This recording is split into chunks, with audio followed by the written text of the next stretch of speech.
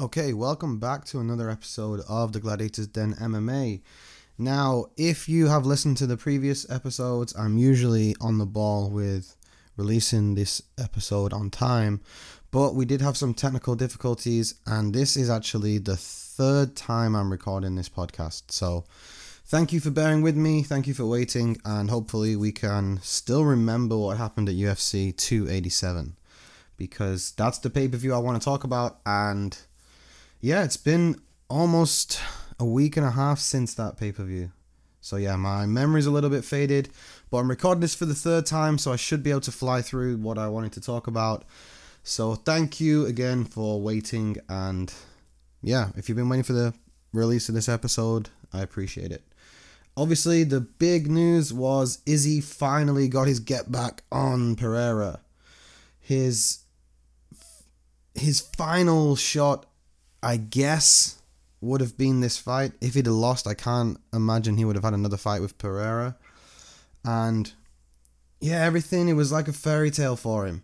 The finish, the celebration, the crowd was going nuts. He's finally retained the title. He's, again, I guess, pushed Pereira out of the rivalry.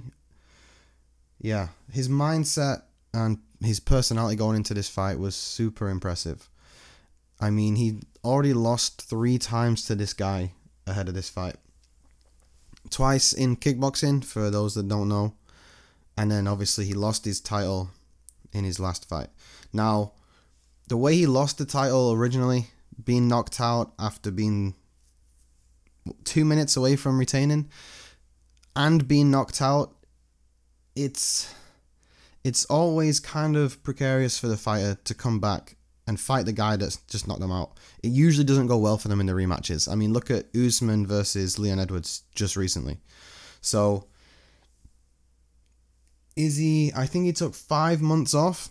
Yeah, 5 months out, and he's already going head to head with the guy that's beat him 3 times. You know how mentally strong you have to be to face a guy that's beat you 3 times in a row? Not only that, he's been knocked out twice, I think, in the last 2 fights he's had with the Pereira. Yeah, I mean, he seemed mentally strong going into the fight. In his interviews, things like that, he was super confident in himself. His coaches have said how confident he was. They had a good game plan. I mean, man, I was super impressed with everything he did leading up to the fight. And yeah, I want to talk about the fight itself and how Pereira, I had Pereira winning the first round.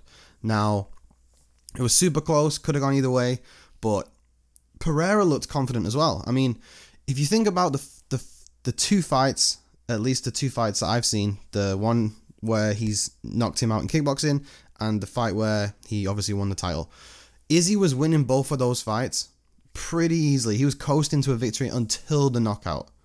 You know, it's always that famous, you're winning until you're not.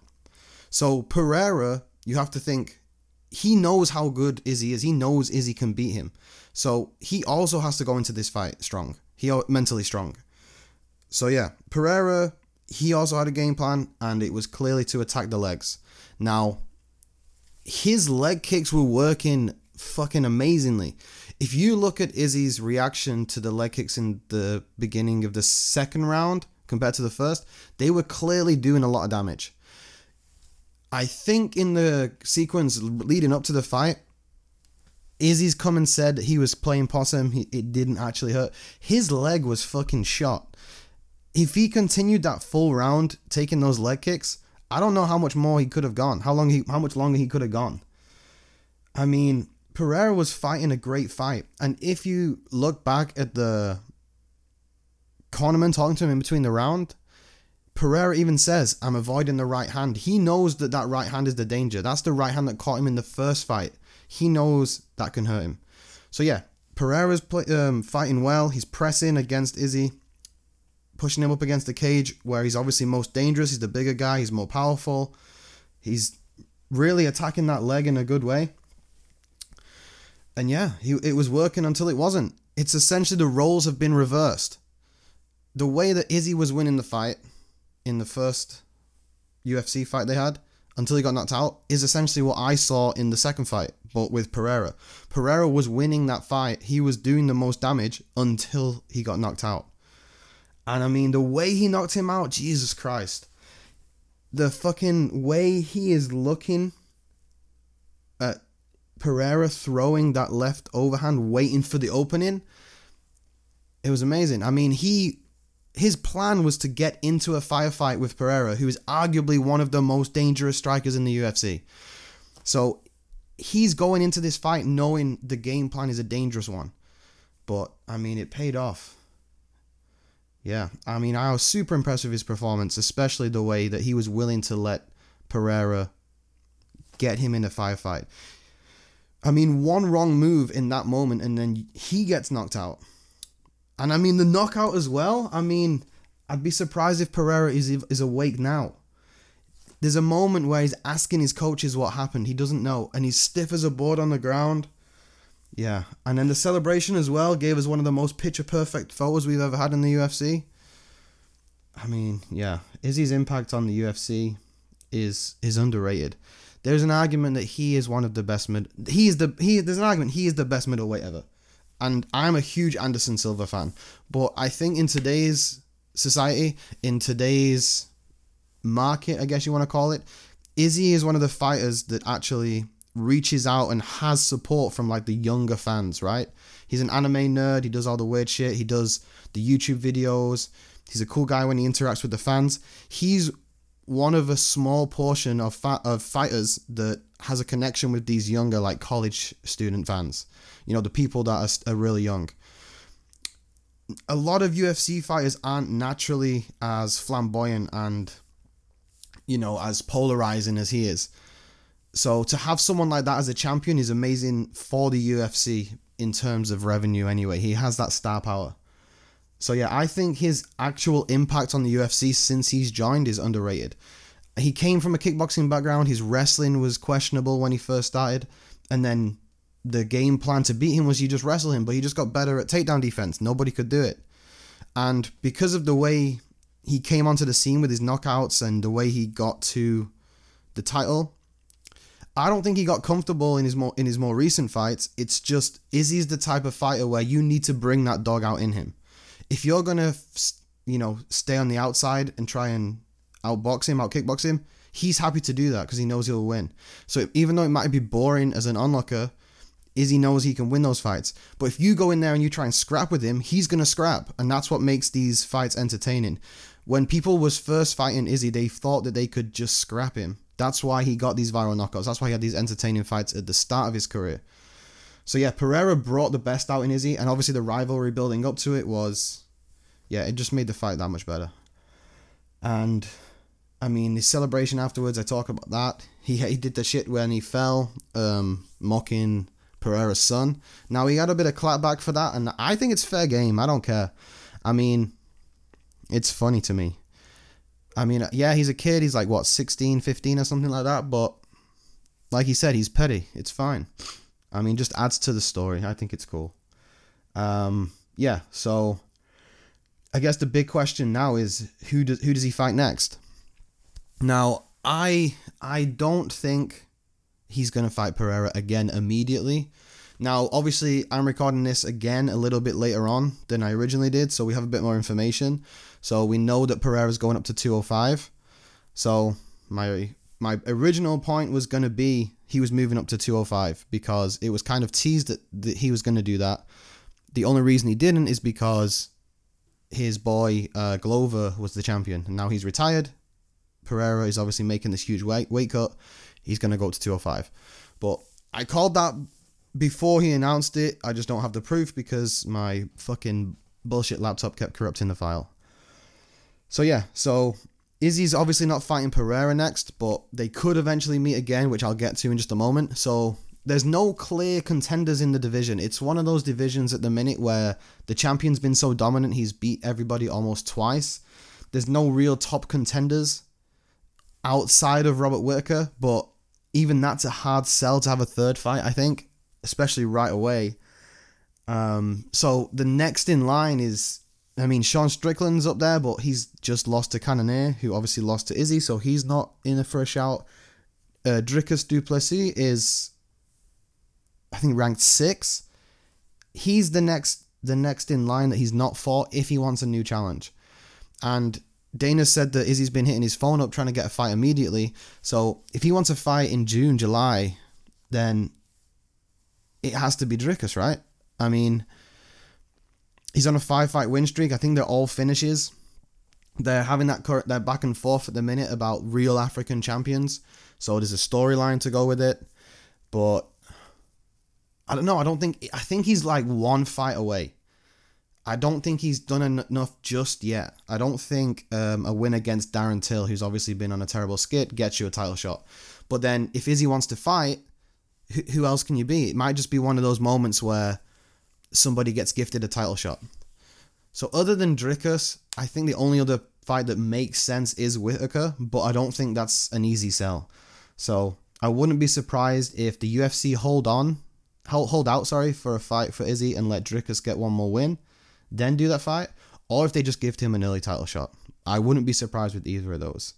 Now, with Pereira, he's going up to 205, and he clearly can't just run into a world title shot. There's only ever been one example of somebody losing at middleweight going up to 205 and getting a title shot immediately at 205, and that was Chael Sonnen. And we all know how good he was at selling fights, so that fight with John Jones kind of made a bit more sense. I can't see Pereira stepping in for a fight immediately against Jamal. Now, I wouldn't be against Izzy stepping up for a fight against Jamal. We know he tried to take the 205 title away from Jan Blachowicz, but it makes for a more interesting matchup against Jamal because I think Izzy has a better chance. Jamal is he's going to stand up. He's not going to wrestle, which was the downfall against Jan. Now, it would be a boss move for Izzy to step up and go for champ status again. Now, the 205 division is also in a bit of a precarious position. So, again, I think that's a long shot. That would make sense to me. That makes more sense than fighting Dricus. So, I would like to see that possibly. But again, don't think it's going to happen. Now, Pereira, I think there's an argument for he beats one contender, he gets a title shot at 205. Because the position that the division is at currently with the light heavyweights is Jiri is out with injury. He's clearly the number one contender, deserves to get the title shot, but we don't know when he's going to be back. Might be end of this year, start of next year. Yan and Ankalaev probably need to run that fight back to get a clear winner for the title shot for that one. And then who else is there? I can't think of anyone else. So if Pereira can go up and then beat an Ankalaev or beat a Jan Blachowicz, I think he leapfrogs everybody else and gets a title shot. Now, what would be most interesting is if Pereira goes up, beats Blachowicz, gets a title shot against Jamal, beats Jamal, and then fights Izzy for the 205 belt. Have their UFC trilogy, their 5th fight overall, for Izzy to attempt to get champ. Now, Pereira doesn't have to make that huge weight cut. He has more power at 205, makes the fight a bit more entertaining, gives you a year, whatever, to, make that storyline a bit more interesting. That would be something. So yeah, that's my 50 pence on Izzy and Pereira. Great champion. Yeah, the division just sucks at the minute. Division's not where it needs to be, so it's a bit of a mess. They need to kind of work out who's going to fight who soon. But yeah, I think there's a few weight classes like that. I mean, welterweight, there's no clear contender at welterweight. Bilal, again, same thing with Dricus. I think Bilal needs one more win to actually deserve the title shot. I don't agree with Colby having the next title shot at all. I don't think Burns gets it. A win against Masvidal, I don't think's enough. Yeah. But speaking of Masvidal, obviously retired. Great place to do it. 20 years returning to Miami, retires in front of his home crowd. He came on an interview with Ariel and he said about how he just didn't have that zip anymore. He wasn't as natural in there. And you could see it. He looked sluggish. He didn't look in as great shape as he was. Maybe the motivation's gone. Retiring his hometown doesn't get much better than that, I guess. But I think we got to pay homage to his run in 2019. Now, I think the first fight I ever saw Masvidal was against Wonderboy, and I was pretty impressed with him there. But obviously, like most people, he came onto my radar in 2019 when he knocked out Darren Till in London. And then he went on to destroy Askren in like 3 seconds or whatever it was. And then he put on a clinic against Nate Diaz. Now, for me, his most impressive performance was the one against Nate Diaz. But yeah, shout out to Masvidal. He did. I mean, he was one of the only fighters outside of McGregor that could sell any fight based on his star power and personality, no matter who his opponent was. I think it goes McGregor, Diaz, and Masvidal. They're like the only 3 fighters that the UFC's ever had where you can stick them in with anyone, you can main event them, and people don't care. They're going to do amazing numbers. So yeah, great career for Masvidal. Gets to retire in front of his home crowd. Yeah, nice job from that, I guess. Burns, it was impressive, but it was more Masvidal didn't look great. So I think Burns hasn't done just enough yet to get a title shot, but it's one of those things like I've just been speaking about in the middleweight division, right? There's no clear contenders at welterweight. Colby can get fucked, right? He does not deserve a title shot. And Leon's doing the right thing. He's sitting out. He's basically saying, put me in Abu Dhabi, give me a shitload of money, and then I'll fight him. Because he knows he doesn't deserve it. He just sells fights.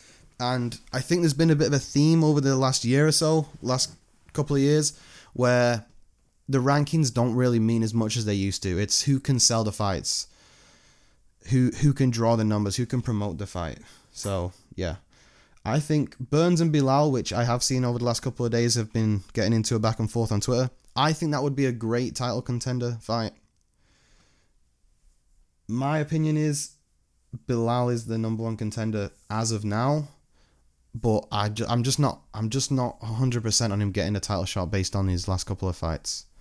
So I think, yeah, run Burns and Bilal. Winner gets a title fight. Job's a good one. He looked great in his fight prior to this one. The name of his opponent is slipping my mind right now, but he got a submission win in the first round. Now, I was expecting him to wrestle Masvidal a bit more, because when he did wrestle him in the second and third round, he had, no problems getting him down and keeping him there. And if I remember rightly, Masvidal's only lost 2 or 3 by submission. His last submission loss was 11 years ago or something, so he does have good takedown defense, he does have good jiu-jitsu, but I would have liked Burns to lean on that a bit more. He had a bit of success on the feet. Burns is one of those fighters that cracks incredibly hard, but yeah, the fight was a little bit of a snooze for me. I think I was expecting a bit more from both. I thought Masvidal was going to come out at 100% knowing it's his last shot. Maybe he did have the retirement in the back of his mind, so maybe he was just trying to get that big paycheck, see the fight through. Yeah, Burns kind of just coasted. So I guess we see what happens next in that division. The next fight on the card prior to this one was Font versus Yanez. Now, I mean, I don't think it's terrible for Yanez that he lost, because he's still 29. I think Font just kind of proved that he's not at that level yet. He's not at that top 5 level yet. So it's going to set him back a couple of years on that title run, because I mean, he had 5 fights, 5 fight of the night bonuses or knockout bonuses. So he was on an incredible streak. I've been hot on Yanez for so long. I was expecting Yanez to showcase his boxing ability, and I thought he was going to really work Font. Now, I don't believe Font's ever been knocked out. I was telling my friends, I was like, Yanez is going to be the first guy to knock him out. He's 35 now. He's been in wars. The damage is going to eventually take its toll. Yanez is going to be in there. Yanez is going to knock him out. But yeah, fucking Rob Font still got it at 35. Now, what does annoy me with the rankings is if there's an up-and-coming fighter, take Yanez for example, and he's on a hot streak, they put him in against a top 5, top 10, something like that. If they win, they shoot up the rankings, right? But if the guy who's essentially defending their ranking, fighting the guy below, beats him, he doesn't go up. Now, if someone's on such a hot streak, they're clearly really good, right? They're clearly underranked. Maybe they're new to the UFC, or maybe they're just on a hot streak. They're clearly underranked. You should get something from that, right? Because it just doesn't seem fair to the fighter who's risking everything, right? So Font should get rewarded with a big fight now. He should get rewarded with someone else in the top 5. It does piss me off how the rankings work. I mean, does anybody even know who does the rankings? It's a couple of nerds in the UFC offices just decide. There's no actual like rule book that they follow. I think for anyone to take the rankings seriously, they should have like some sort of point system. You know how the PFL works? How they get points for like knockout victories, shit like that. They should have a point system. Like if you beat somebody who's like 1 rank above you, you should get 1 point. If you beat someone who's 2 ranks above you, you get 2 points. If you beat someone who's on a 5-fight win streak, you get points for that. So everybody kind of has something to gain going into their fights, and then it gives us like a league table where we can have definite contenders. We know where people are at. It gives people something to aim for. It's like, okay, I want to fight this guy who's ranked 5 because he's 5 places above me. I get 5 points. If I get 5 points, I'm going to go up 3 ranks. Stuff like that. And then it kind of gives people a bit more bargaining power when taking fights, and it gives people a bit of like stature, a bit of something to showcase that you have. Like I if you beat me, you get all these points. I'm the guy, kind of thing. Yeah, I think they really need to review that, but again, it's not something that's going to happen. Just my personal opinion. So yeah, Font clearly still on top. Yanez not quite there. I think you just give Yanez back to the drawing board. Give him somebody else who's around the same ranking. Let him build a bit of confidence. Get back into it. Font, give him someone in the top 5. Maybe he has one more run at the title. Something like that. But yeah. On to the next. Kevin Holland. I mean, what a performance. I can't even pronounce his opponent's name. I'm not even going to try. But he put him to sleep. I mean, he argued the stoppage when it was clearly out.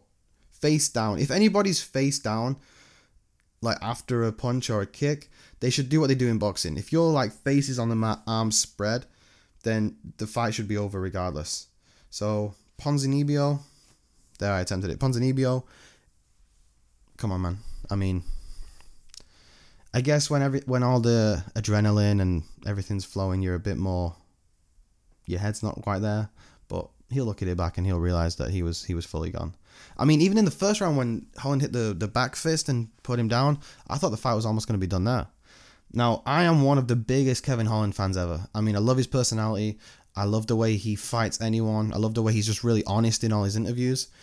I think he's still getting better. I mean, his striking is one of the best in that division. He just needs a year. 1 year where he just gets, a couple of big fights and big finishes like he did tonight. Obviously not tonight, but in that fight. And I think he's definitely going to be someone to look out for in title contention in the next year or so. Because he's still young as well.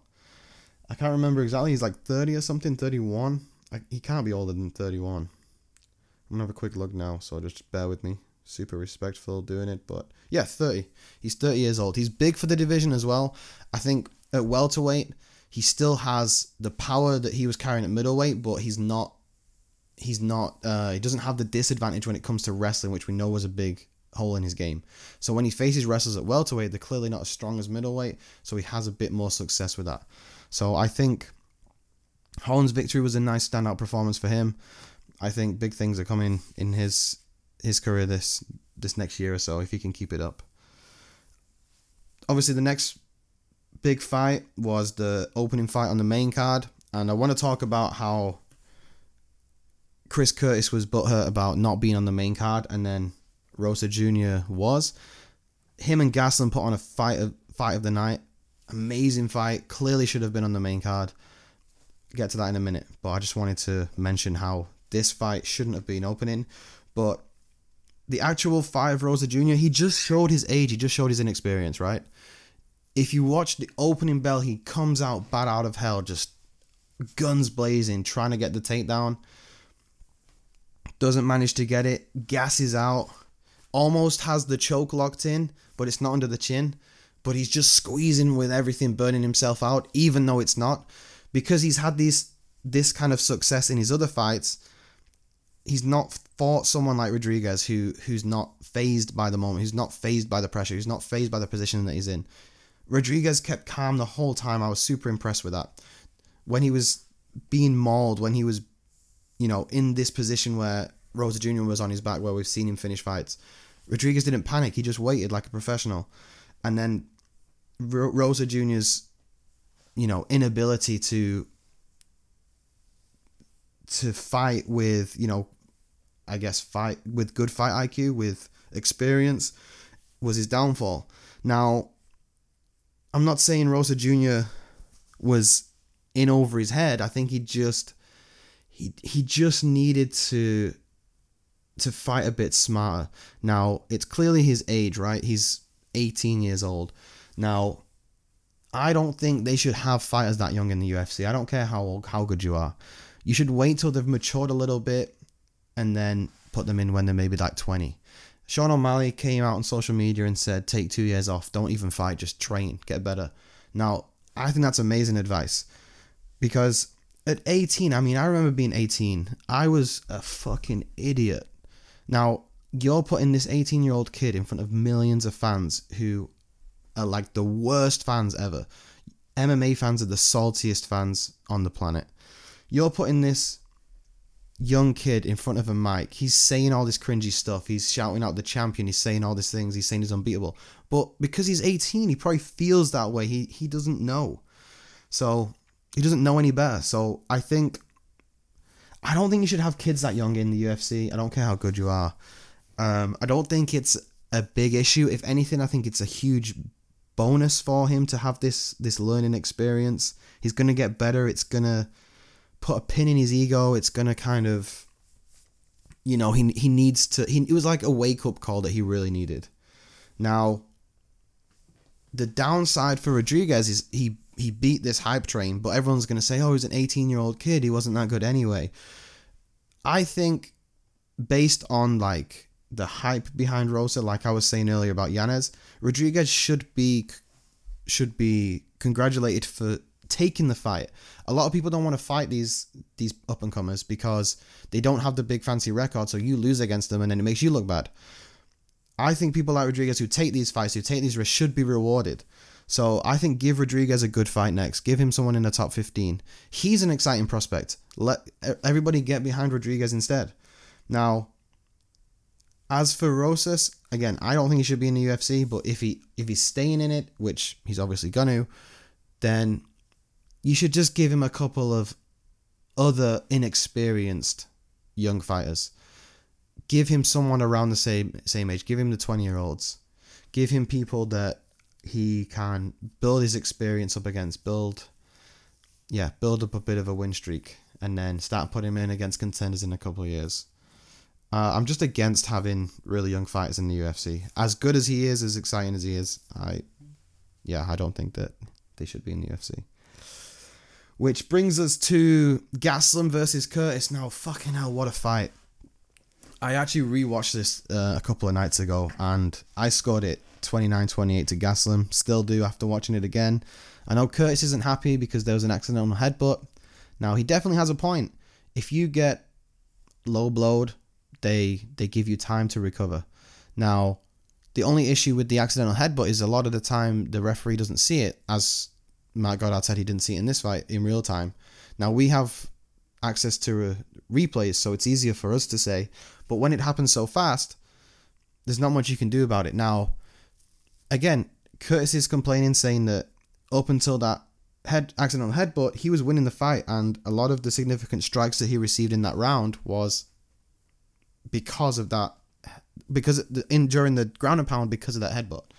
Now, I don't know. I think Gastelum looked great. I mean, great fight. I think both fighters' stock went up, but yeah, I mean it's hard to disagree with Curtis, but I think it's one of those, it's just an unfortunate situation where there's not much you can do about it. So yeah, I mean, Gastelum looked great. It looked like the old Gastelum, the Gastelum we saw against Adesanya. He really had that dog. He really had that will to win. Now, Gastelum is one of my favorite fighters because people underestimate how good he is. Gastelum could fight anybody in that division and give them a tough fight. It's very rare that he just gets walked through. I think the only one I can think of is Hermansson, where he's come out and said he was sloppy. He just got caught in a submission. But Gastelum is a great all-rounder fighter. He's hard to finish. He's going to push you to the limits. He's going to put a pace on you. He can take a shot. He can give a shot. He proved he's still top level, especially fighting someone like Curtis, who's been on a bit of a streak as well. So, yeah, I think Gastelum's in for a big fight next. Curtis, I think he should also get a good fight next. I don't think this fight is going to have any negative implications on his career or where he's heading. But yeah, I think his complaint was justified. It's just one of those situations. There's not much you can do about it. He's asking for the fight to be overturned or a rematch or something like that. I mean, it's not going to happen. Just take it, move on. Yeah, the last fight I want to talk about in this is Joe Pyfer. Now, he's an excellent prospect. He's only fought a couple of times in the UFC, but he put away a veteran of the game. Gerald Meerschaert is not an easy person to win, to get a win against. He has amazing ground game, so for Pyfer to keep the fight on the feet and to get the knockout was super impressive. He was patient, he waited for his shot and took it. And fighting anybody at that level who has that power is going to be dangerous. And not only did he put on an amazing performance, he had a great post-fight interview. He was such a likable guy, and he was on Ariel's show as well earlier in this week, and again, came across as such a likable guy. I can definitely see him having star power, someone that the fans are going to get behind. He has the skills to back it up as well. Yeah, I think it was amazing. So all in all, it was a great card. They're the fights I want to talk about. Because I'm recording this again, like for the third time, I have kind of summarized a lot of the points I wanted to speak about because I wanted to quickly talk about the fights that we just had over the weekend. So we're kind of getting a 2-in-1 episode here. But we just had the Holloway Allen card where they fought in Kansas. So there's a couple of fights I want to talk about on here, and then we'll call it a day. And first up, I want to talk about one of my personal favorite fighters, Brandon Royval's win against Matheus Nicolai. Now, Brandon Royval is such an amazing fighter in my opinion, because the way he fights, he has entertaining fights every single time.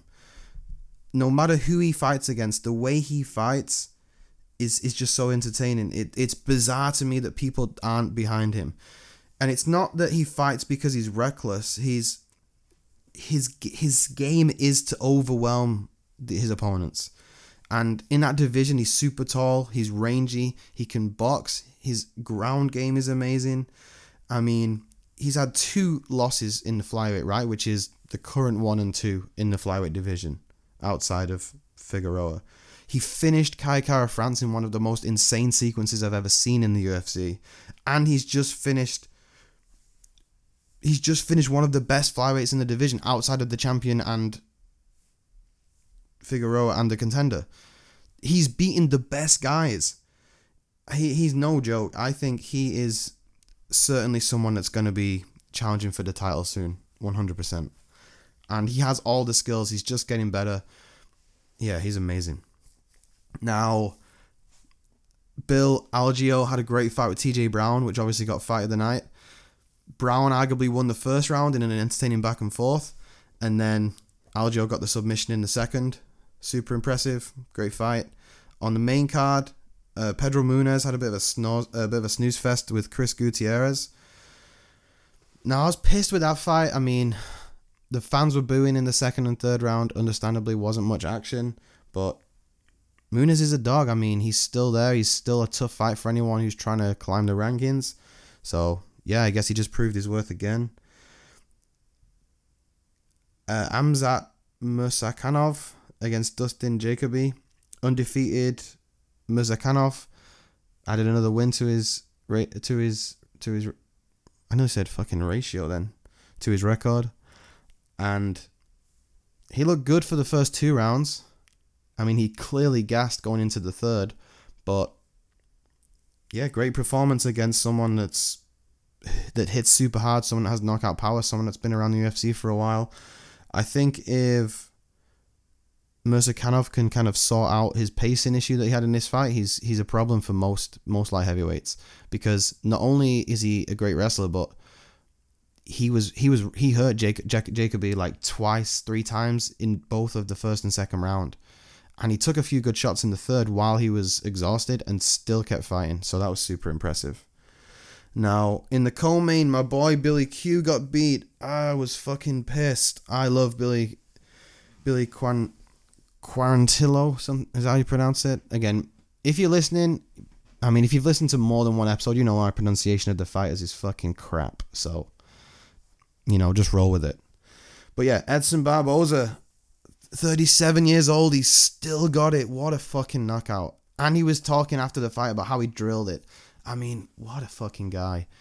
Edson Barboza is one of those fighters that you show people that don't watch MMA because of how cool and how flashy he looks. He has all those viral knockouts, and then at 37 he's still doing it. I mean, he looks great at featherweight as well. He came in, he's looking fucking super ripped. I mean, he's still got it. I mean, yeah, hats off. I guess he gets another fight as well, another big fight, because if Billy Q was to win, for sure he would have got a top contender. So I'm not against giving Barboza another one. Give him another shot. These fucking veterans, these dogs, showing that they've still got it. And was it Cowboy who said, "Fear the old man in the game where the men die young," something like that? Yeah, Barboza's the epitome of that. Fucking amazing fighter. Now, last fight I want to talk about is Max Holloway on Arnold Allen. Max Holloway is just still so fucking good, right? Now, it was a close fight. I scored it 28-27 to Max. I gave round 2 and 5 to Allen. There's a lot of debate online about how Max's knockdown should have gave him round 5, but it's not boxing. You knock somebody down, it's not an automatic win for you. That round's not an automatic win. So Allen was winning that round. He got a flash knockdown and he was straight back up. Now, if Max knocked him down and he was on the ground dazed and took a bunch of shots in ground and pound, yeah, maybe. But he clipped him with the left and then he got back up half a second later. It was in the final 10 seconds of the round, so it's not like it was a decisive moment. And are we all forgetting that Allen landed that clean elbow? Just because Max has a granite chin, we can't forget that Allen was also landing damaging shots. Now, Holloway has this fucking mythical chin, this granite chin, but he takes these big shots, and because he doesn't wear the damage, it goes in his favor to the judges. If you're watching it from a damaged perspective and you can hear and see how good these shots are, Allen is landing big, powerful shots. He's causing damage. It just doesn't show on Holloway's face because he's some kind of fucking magician. Now, Holloway fought a different kind of fight than we were expecting. He stayed on the back foot and was just kind of bobbing and weaving and letting Allen pressure him. It's normally the other way around. I thought Holloway was going to try and pressure and outwork Allen, and he went for a different game plan and it worked. Holloway's showing he's still versatile. He's still learning. He's only 31. I mean, he's one of the best, if not the best featherweight ever, maybe outside of Volkanovski. Now, I saw a stat the other day that the last time Holloway lost that wasn't in a title fight was against Conor McGregor, which was in 2013. That was the last time he lost a non-title fight. And he was 7-2 going into that fight. 7-2 going into that fight, and he was 23-7 going into this fight. So he's been around the UFC since he was a kid. I think he was 4-0 when he joined the UFC, and his first fight in the UFC was against Dustin Poirier. I think his career, the wins he's had, is one of the best resumes in the UFC ever, And he's only 31. He's hitting his prime now. I think everybody just forgets just how good he is because of how good Volkanovski is. And Holloway won the second fight. I don't care what anyone says. I've seen that fight like 4 times. Holloway won the second fight. If the judges gave him that fight, think about how different his and Volkanovski's careers would be right now. The trajectory that their careers have gone on would be totally different if that fight had been given to him. So yeah, Holloway, still the fucking man. I don't know where he goes from here because Volkanovski's next fight is against Yair. He beats Yair, he fights Islam again, which means he's not going to be fighting for the featherweight title again this year for sure. Max has probably got another 2 fights in him this year. Yeah, he's kind of like the gatekeeper for the title. You beat Max Holloway, you get a title shot. He's like the level because Volkanovski is levels above Max and Max is levels above everybody else. I think Allen certainly held his own. Allen certainly showcased that he is up there with the best. He's just not there yet. Now, who else is there for Holloway to fight? He's one of those people that's lapped the division, like we've been saying today with Izzy. Now, I guess you just feed him contenders if he's happy to sit at featherweight. If he goes up to lightweight, there's certainly a bunch more good fights for him. He had that war with Poirier at lightweight. Now, he gave everything. He didn't seem to be affected too much by the weight. Now, every time Poirier hit him, he was getting stunned. But I don't think that's because they were fighting at lightweight. I think that's because Poirier hits like a fucking truck. Every time Poirier fights someone. I mean, think back to Charles Oliveira. Every time he landed on Charles Oliveira, he was stunned. I don't think it's the weight issue. I think if Max goes up, there's a ton more extra entertaining fights for him. But I think he's adamant on staying at featherweight. So I guess he holds out for that 4th fight with Volkanovski. The only way that changes is if Yair beats Volkanovski and then Max fights Yair again. But don't you think it's crazy as well how Yair is fighting for the title when prior to his win against Emmett, I think his last fight was his loss to Holloway in 2021. So that just shows how good Max is. The guy who's fighting for the featherweight title lost against Max 2 fights ago. Yeah, I mean, there's so many fucked up situations in the UFC right now in terms of rankings and who gets title shots and whatnot. But yeah, great couple of cards, couple of entertaining fights this weekend. I've got time, might as well quickly speak about that, give some predictions. The main event is Curtis Blades, right? I mean, I saw rumors about the other fight being changed to the main event, but it's not. So yeah, Sergey Pavlovich versus Curtis Blades. Now, can Curtis Blades take him down and smash him? Yes.